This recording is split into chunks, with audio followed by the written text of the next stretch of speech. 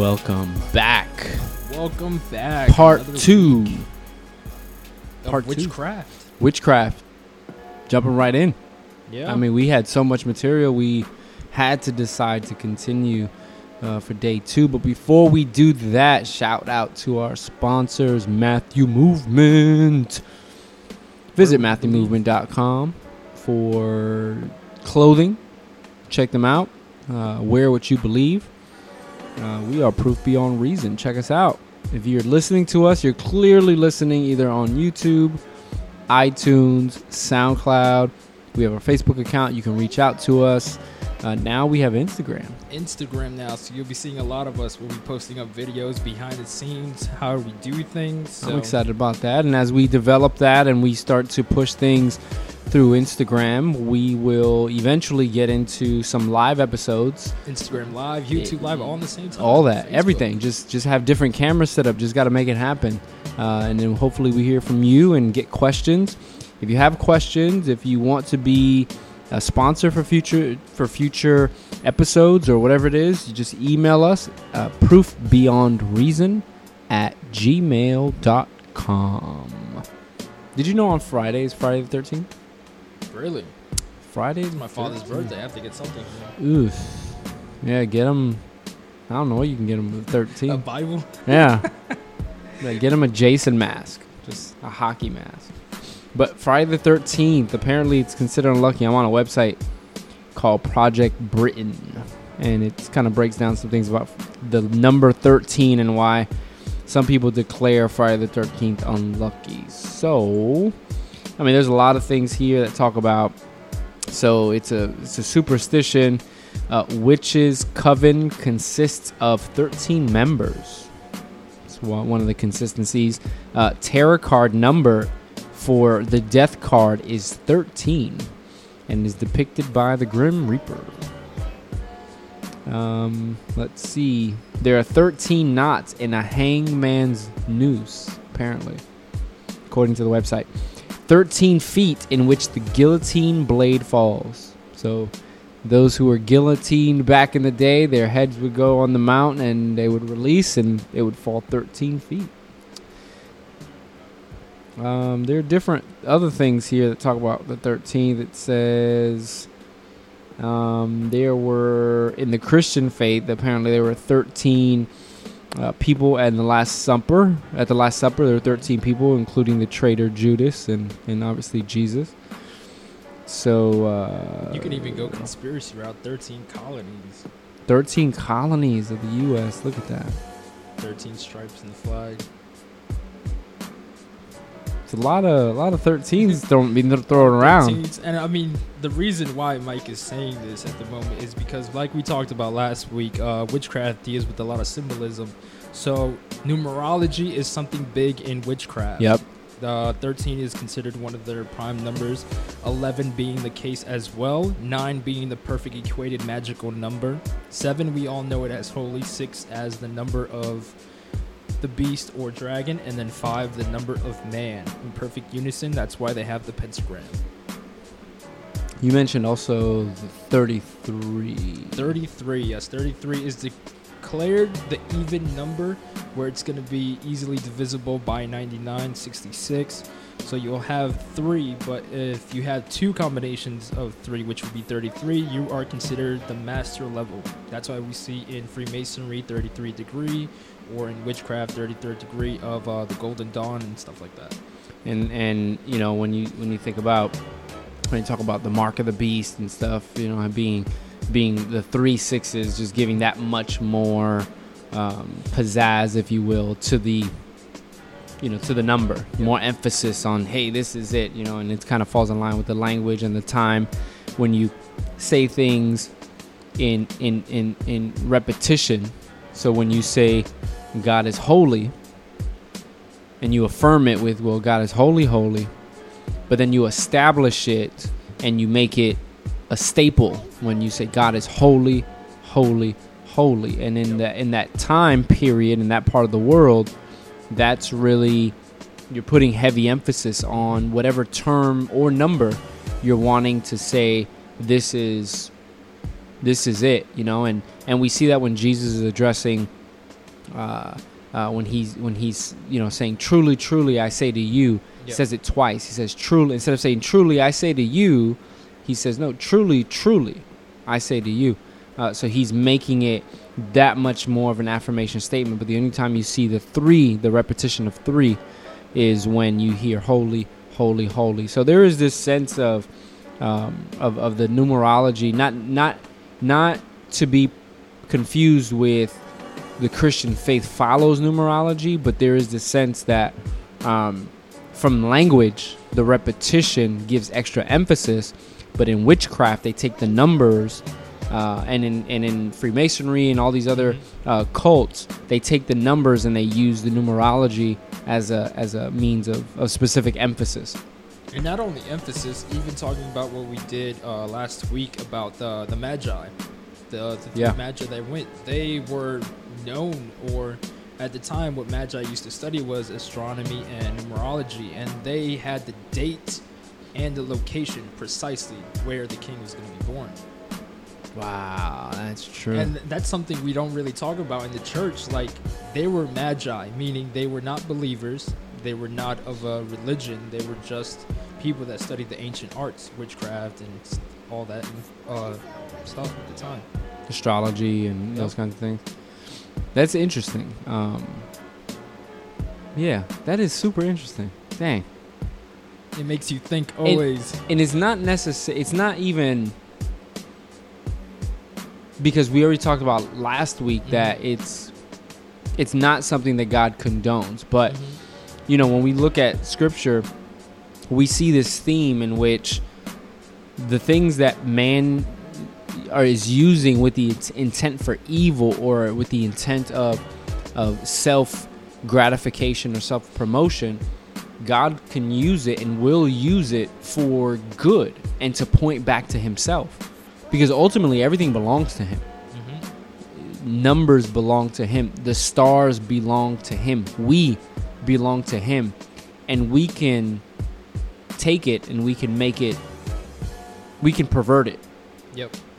But that doesn't mean that he can't still use our perversion to point back to his glory and to use it for the benefit of the people. So, like in this case, the story of Joseph in Genesis, where Joseph's brothers sold him into slavery, and Joseph went through this time period where, again, he's in slavery, but he worked his way or found favor with those who were in leadership around him, and eventually, the story goes that there was a need, and it so happens that Joseph was basically the right hand man of leadership, and so people turn to Joseph, and Joseph is the man now.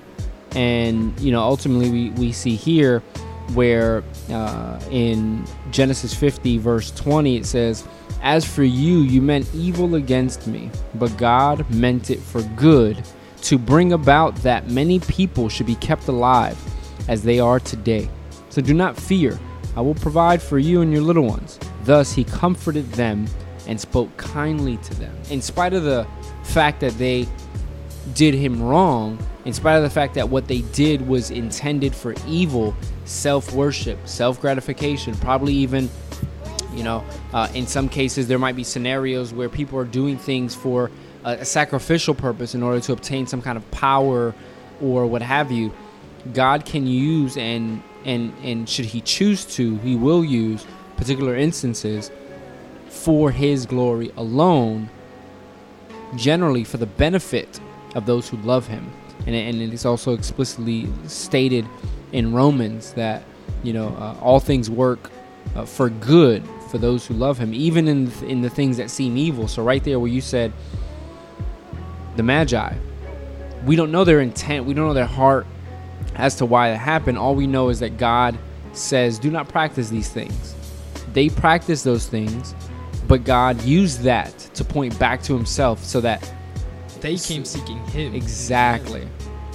So that anyone who's around, they're like, these Magi, we know them, they have great reputation. But God used it for his glory, and they worshipped him after. They worshiped Jesus. So there is that understanding. that is very important to note. Now, I've had people debate with me saying, then if God uses those type of things, does God allow magic in a sense? And something that I read in my Bible, it's a Bible study. Shout out to those people that do make the English Standard Version, the Life Application Study Bible.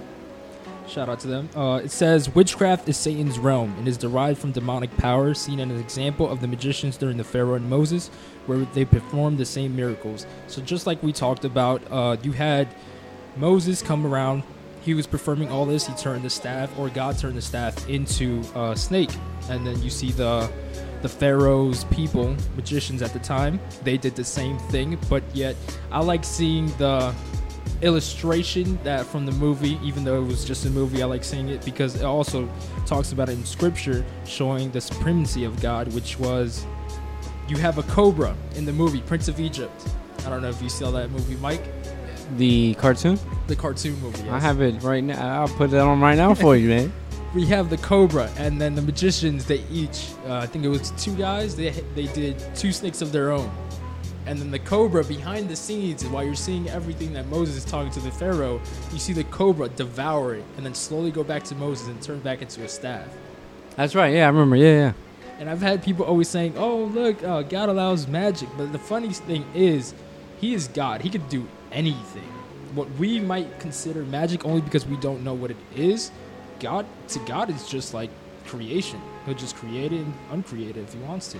That's the crazy thing about it.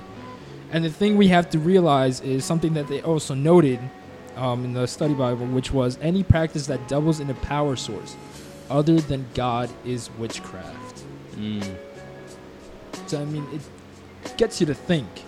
That You're diving into something other than him. Yep.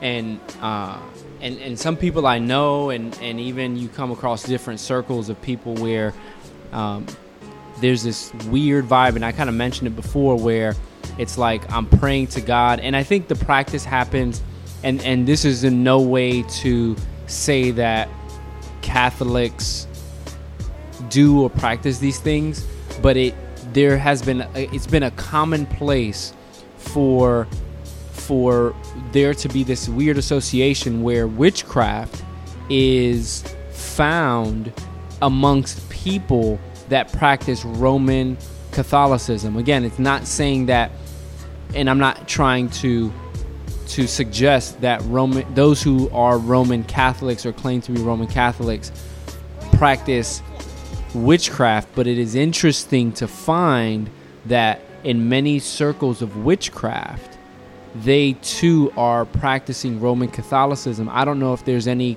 link to it as to why they do that. But what I've seen as a theme has been the lighting of candles to specific saints and praying to different spirits and practicing certain spells and doing these kinds of things, rituals that are not in scripture, that are pursuing things outside of Jesus. And that's very disturbing, because when we look at Hebrews chapter 10 verse 19, and you look at the book of Hebrews in general, the book of Hebrews focuses emphasis on the fact that Jesus is supreme over everything. He is seated at the right hand of God. The Father calls Jesus God. He says, God, your God, is exalting. He's giving him this place of equality and allowing him to sit at his right hand. Again, giving him this sense of equality where the seraphs are flying around the throne singing, holy, holy, holy is the Lord God Almighty, where Jesus is included in that, showing the Trinitarian doctrine of God. Anyway, so you see the supremacy of Christ, and Jesus is greater than the angels. Jesus is greater than any other spirit. He's greater than us. He will come again to judge the living and the dead. His kingdom will have no end. He is the creator, for whom, by whom, and through whom all things were created. This is Jesus. And when Jesus is addressing the Pharisees and the Sadducees in the New Testament, he says, before Abraham was, That means before Abraham existed, the Abraham that we read about in the Old Testament, Jesus is saying, I am. He put on himself a name or a title that only belonged to God, and they knew exactly what he meant when he said that, and they tore their clothes and they're like, blasphemy, this guy's blasphemy. He's putting himself in equality with God. But when we look at Philippians, Paul breaks it down lovely where he says, although he was equal to God, he didn't claim that equality, but instead he humbled himself, became a servant. He put on human flesh to accomplish a specific work that was required, namely salvation, the sacrifice, the living the sinless life, putting himself as the atoning sacrifice,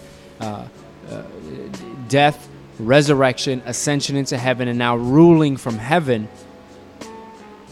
It's this understanding that Jesus is supreme. And when we look at Hebrews chapter 10, verse 19, it says, therefore, brothers, since we have confidence to enter the holy places by the blood of Jesus, by the new and living way that he opened for us through the curtain, that is, through his flesh. And since we have a great priest over the house of God, let us draw near with a true heart and full assurance of faith, with our hearts sprinkled clean from an evil conscience and our bodies washed with pure water. Let us hold fast to this confession.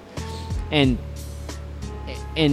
essentially in verse 35, as you continue to scroll down, it says, therefore, do not throw away your confidence, which has a great reward, for you have the need of endurance, so that when you have done the will of God, you may receive what is promised for you. There's a sense and there's this idea that we can enter in the holy place because Jesus has provided that way, and that all obstacles, all requests that we have go through Jesus because he is. There's no further statement. He is. So when we start to see there's practices outside of that, where there's worshiping of angels, where there's summoning of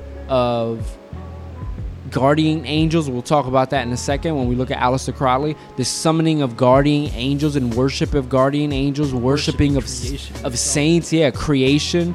Romans addresses that clearly. It said, although they knew God, they did not worship him, but they worshiped the created thing.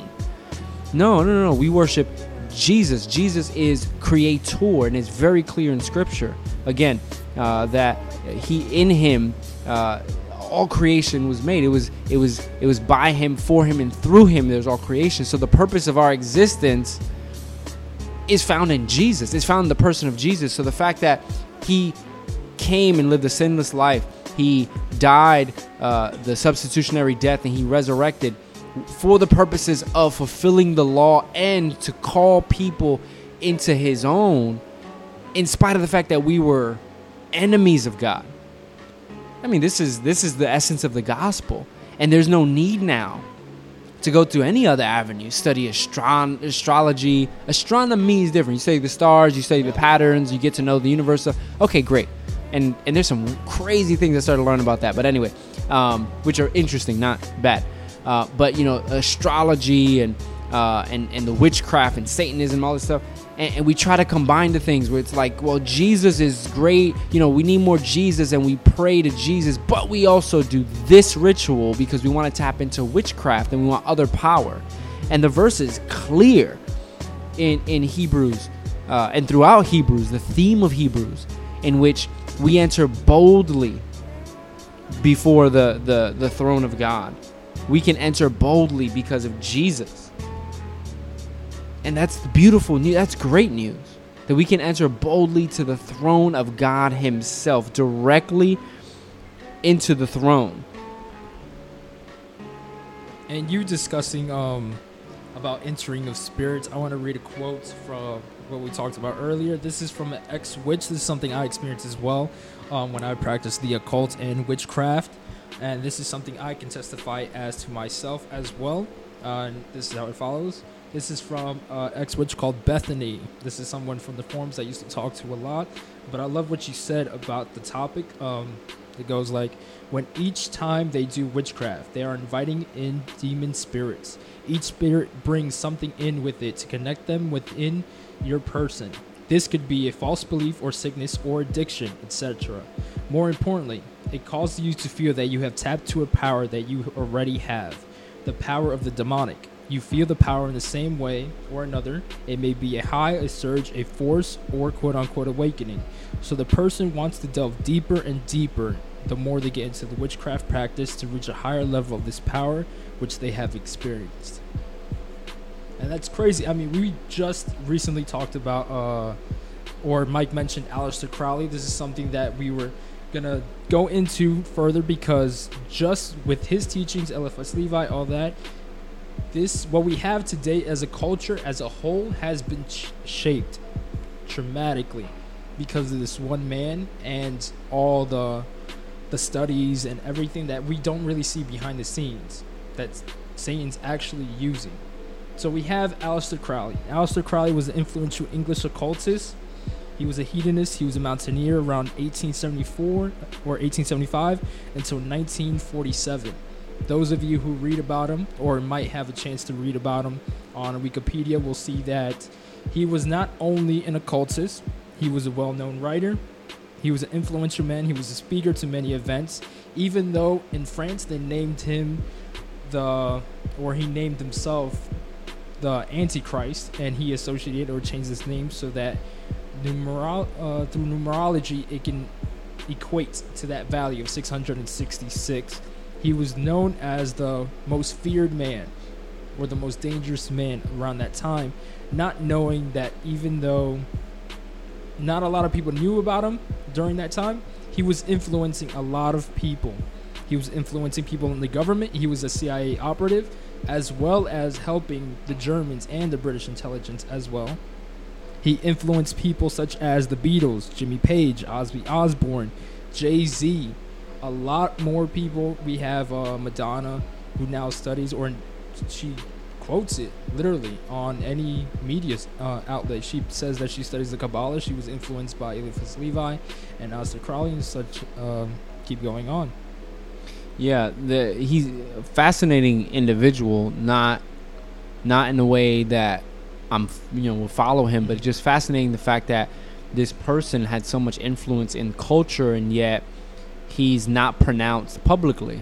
Yep. And the small time that he was and people became aware of him a few years ago, it kind of dissipated very quickly, and his name didn't become as popular, and it was kind of suppressed because, again, the teaching of tapping into these spirits, doing rituals, and whatever was necessary in order to obtain a certain sense of power. And he was a smart dude. He studied at Cambridge, according to the source that I'm reading. He studied at Cambridge. He entered the moral science tripos at Trinity College, where he studied philosophy, and then later became an English major. He wrote over 100 pages of poems, and mainly erotic poems. And so very talented man, tapped into his into the creative part of himself. Knew how to speak to people. He was very much obsessed with sexuality and different sexual orientations. Now, something a lot of people don't know about that as well is that he helped form or help push the gay agenda, like the bi, because he himself was bi. He believed, like you said, a lot of sexuality, so he would practice what you would call sexual magic during his witchcraft or occultic days.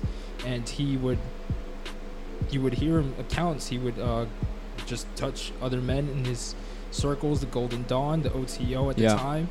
And a lot of people don't know that, like Mike was saying, this man behind the scenes was yet doing so much, and people were following his teachings, but yet not knowing who was giving that direction. Right. And the things that he was doing in the background was in pursuit of obtaining this power and this ability to influence people, to look at people, to speak profoundly. He had what he believed to be a guardian angel that was guiding him. And I think it was the angel from that revealed which opened him up to Egyptian. Yes, Egyptian right? studies, right. which the angel or the entity at the time was called Awas. Uh-huh. And the entity came through his wife at the time when they were studying in Egypt, because he wanted to learn more about Egyptian or Jewish studies at the time, Jewish mysticism. So he ended up taking a lot of drugs, not to be the bearer of bad news or anything, but he started taking a lot of drugs, and his wife as well. And then during that time, the entity came into his wife and talked to him, and that's how he discovered about Awas. And Awas helped him form what is now known as his religion, which is called the Lima, which is stemming from what we have now, where he says, "Do what thou wilt shall be the whole of the law." The whole of the law, which is literally do what thou, or do whatever you want. Right. Which is something we see proficiently nowadays. Yeah, do what thy will. The Jay-Z had this shirt that was that stirred up some media and some attention. That it was a clear Rockaware shirt. It was just do what thy wilt, and it was just blatant. Like, Jay-Z, yo, this Mark is the Echo. dude. Yeah, this is the dude that we follow, and it's a reality that we can't escape. He was influential in not only pushing what G was talking about, but also the sexual revolution. His teachings, and he spawned, and I think within his teachings said is necessary for this to happen, and you have to tap into the young people, because the young people are influential, they're strong. Mm-hmm. So we got to tap into the young people. And we need to spawn this sexual revolution, because it's through sex, through the sexual perversions that are outside of the way God designed for us to have sex and for us to engage in sexual activity.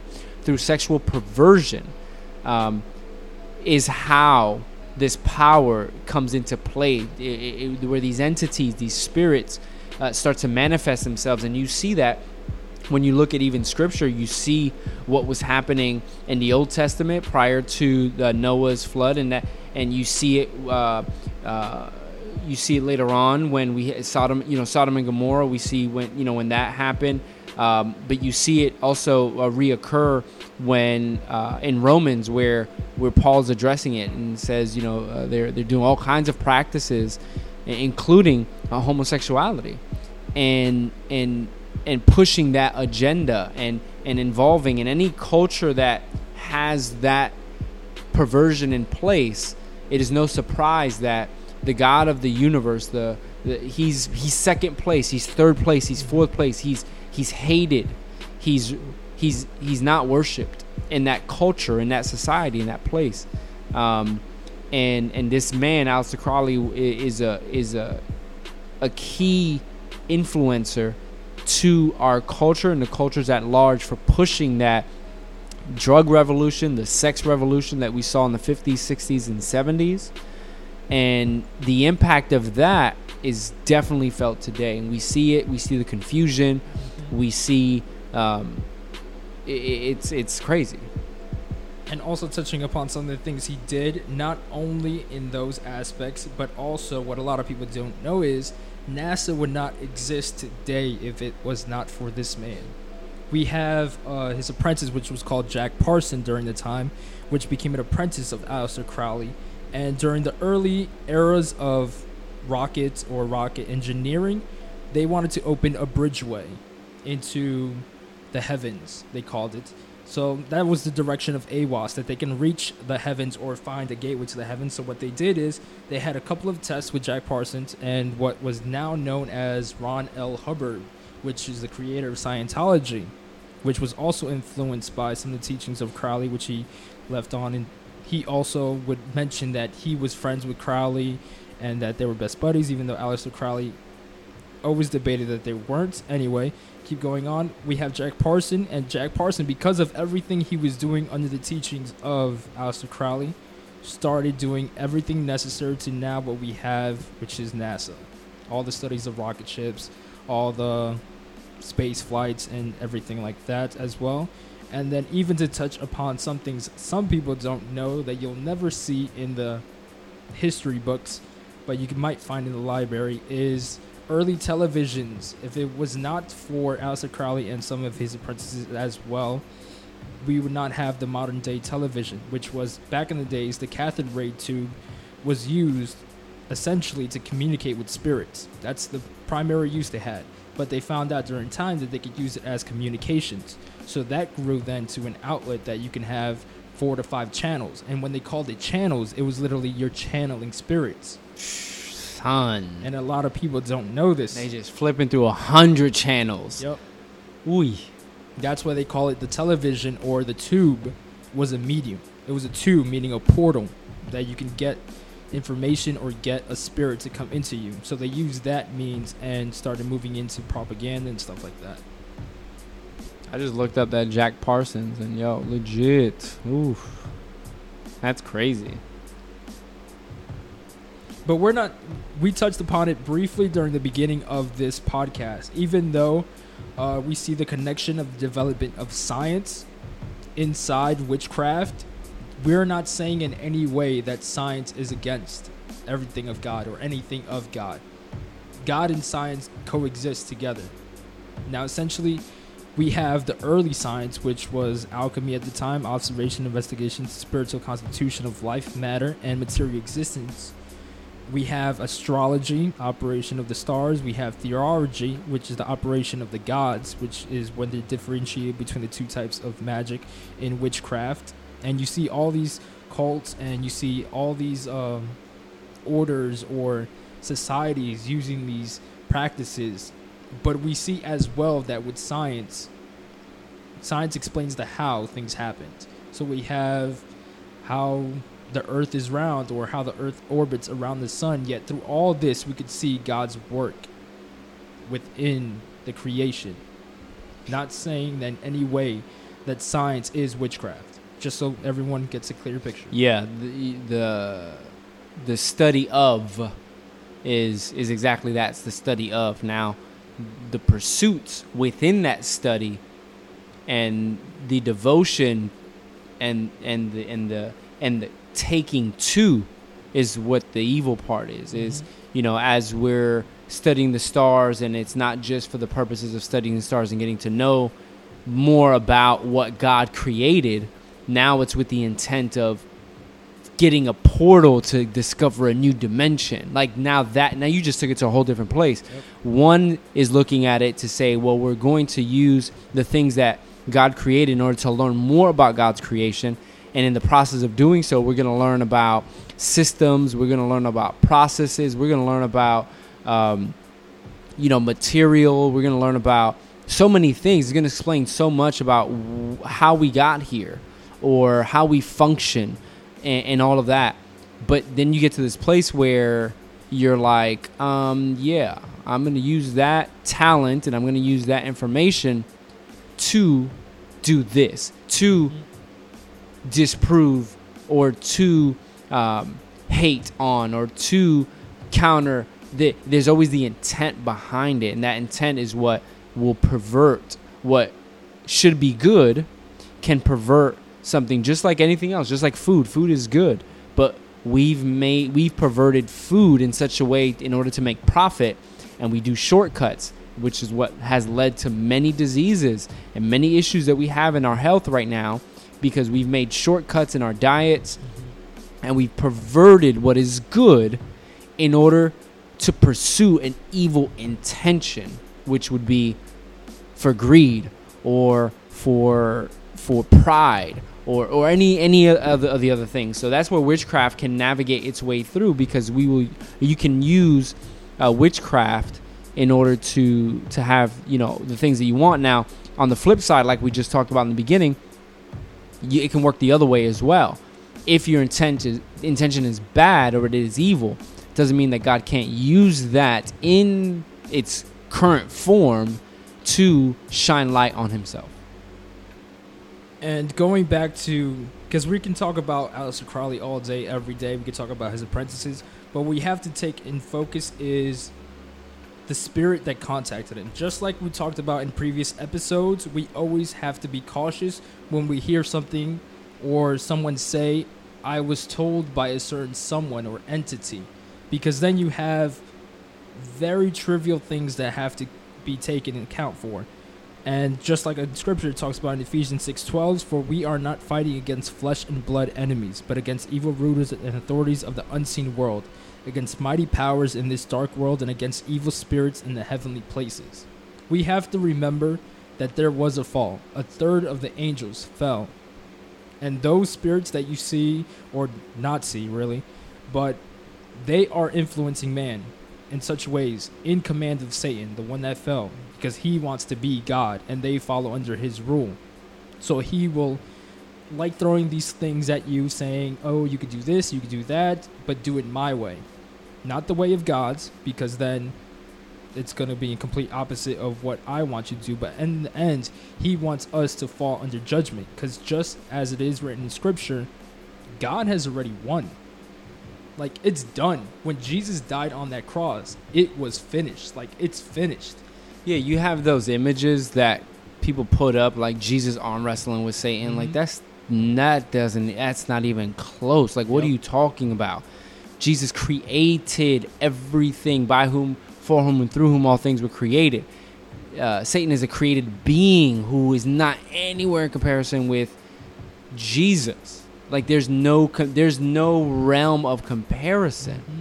There's no arm wrestling. Jesus has paid for it all. And so the victory's won. He's sitting at the right hand of God. Satan can't do it. Like, it doesn't make sense. When you see those photos, clearly the individual who either made it or is reposting it doesn't get it. Yep. And it's not to hit that person or condemn that person. But, man, you need an awakening because you clearly don't know who Jesus is. And just to keep in mind, we wrestle against evil spirits. Like, evil spirits. They're all around us. Just like we were saying in the last episode, witchcraft has affected everything from the media to music you listen to the things you hear in schools even sometimes. Some of the rituals or whatever. But it's something that scripture always tells us to test the spirit. Always be aware of what you're listening to. If you're going to take it in, always keep it or try to compare it with the word of God. And truly, if it's not part of the word, rebuke it. Like, rebuke it, flee from it. Witchcraft is tempting.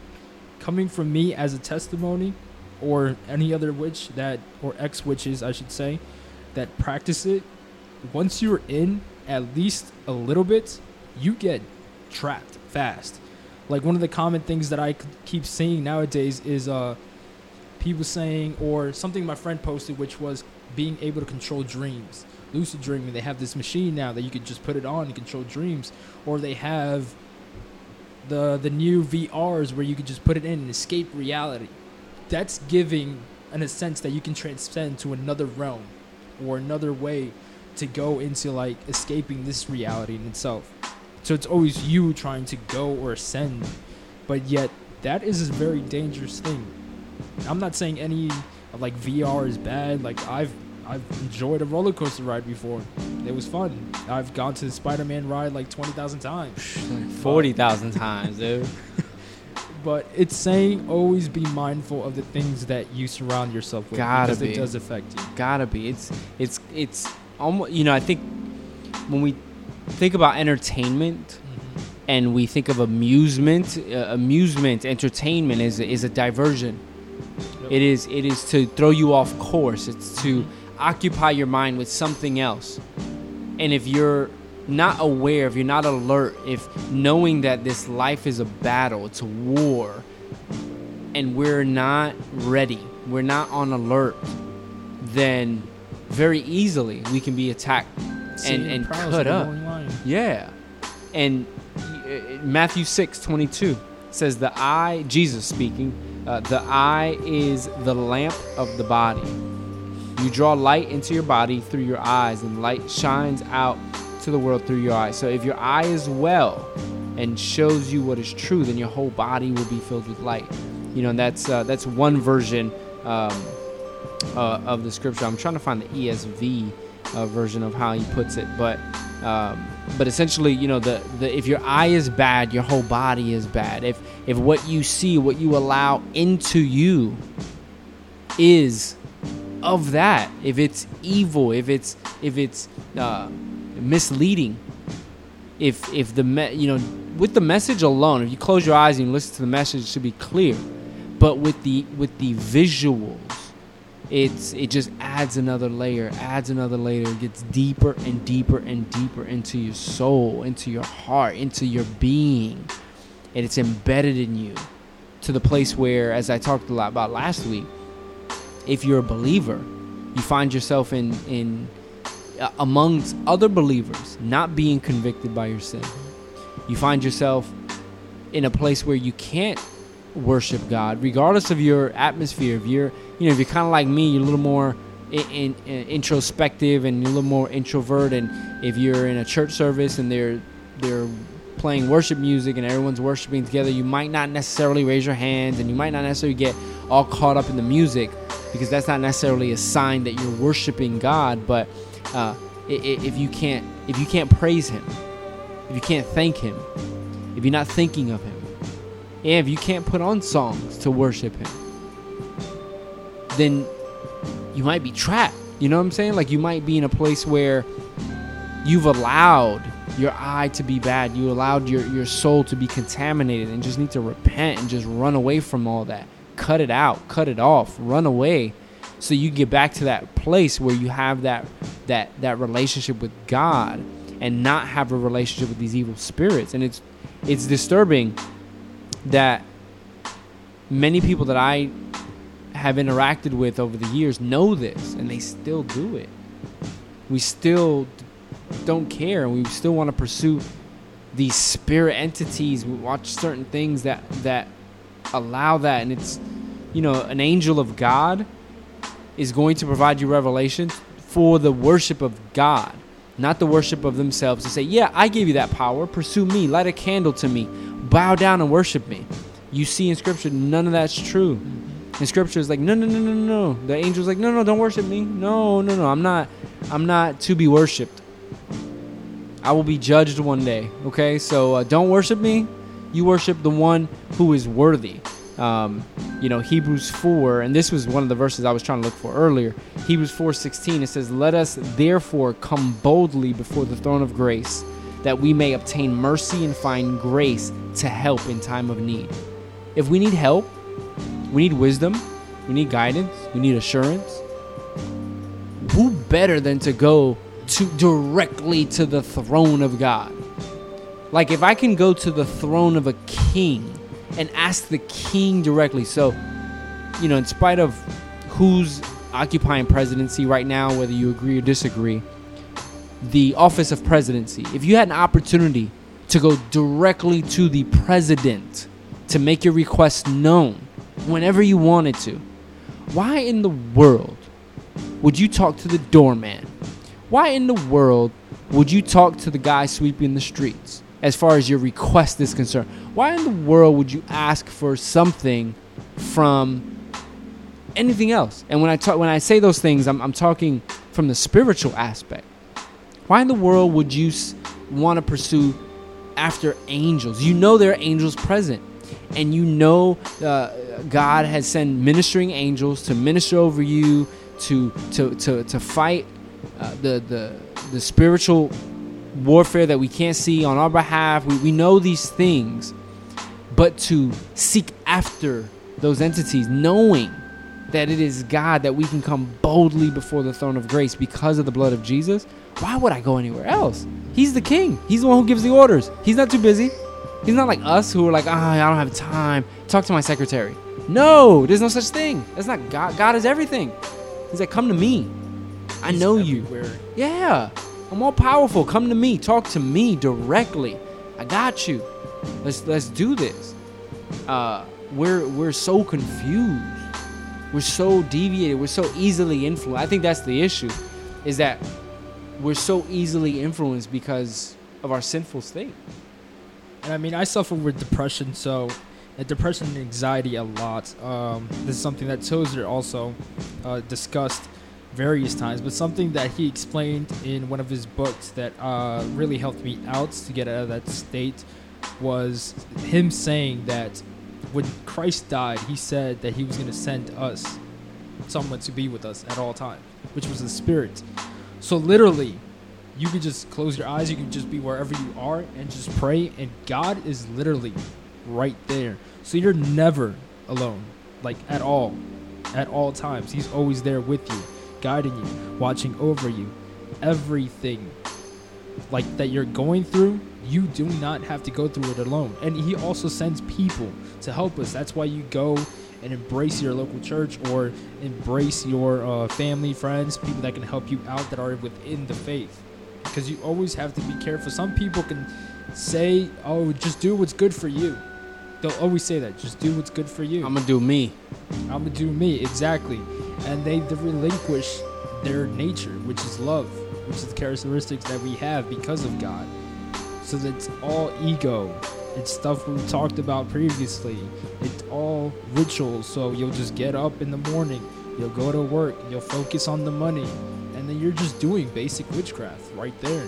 You're just following your set schedule so that you can transcend your usual state that you are in right now. So now you're always depressed because you failed. And that's something that's always continuously going on, but yet God is there with you. Ties into the discussion that we had about idols a couple episodes back. Same premise that in idolatry, we're occupied by idolatry, and so we fall into these places because of that. And it's not a place for condemnation. I wrestled a lot with, and I continue to wrestle with, different aspects of idolatry. I think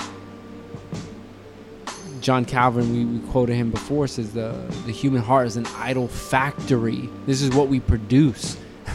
We produce idolatry within ourselves. We can't be surprised when we don't have any other way. So yeah, just to wrap up, God is all sufficient, and he made himself known in physical appearance through the person of Jesus Christ. And when Jesus came into human history, check out our previous episodes when we talk about Jesus, who he is in reality in human history, the evidence for him in human history, when he physically came into the world, and when he died the death, the substitutionary atonement that was necessary for us to have relationship with God himself. He was a propitiation for sin, meaning all the wrath and hatred and anger that God has against us as sinners, because we've broken his law, we've became his enemies, we made ourselves his enemies. He took it out. Somebody had to pay for it. Somebody had to pay the penalty. And so he put that on his son. He put that on Jesus, and Jesus willingly went to the cross. He didn't grudgingly go to the cross. He didn't draw straws and he ended up being the person going on the cross. He didn't commit suicide. He willingly went to the cross for the purposes of fulfilling the law, in saying that there's a penalty that is to be paid should you break the law. And so he paid it. He paid it with his life. He resurrected, and now he ascended into heaven. He is sitting on the throne, interceding on our behalf, giving us the promise that the Holy Spirit, his Spirit, the Spirit of God, it's all interconnected, is with us, those who believe, because the Holy Spirit is revealing God to us. The Holy Spirit is protecting us. The Holy Spirit is guiding us. That even as things happen in our lives, he is present, making all things work for good for those who love him. And so I encourage you, get out of that bondage of witchcraft. Get out of that circle in which you're practicing these rituals, daily rituals, when you're listening to all this advice of people and, becoming a stoic and being this, get off of that. Get off of that. Get on to Christ and know who he is and what is expected of us. And repent of sin.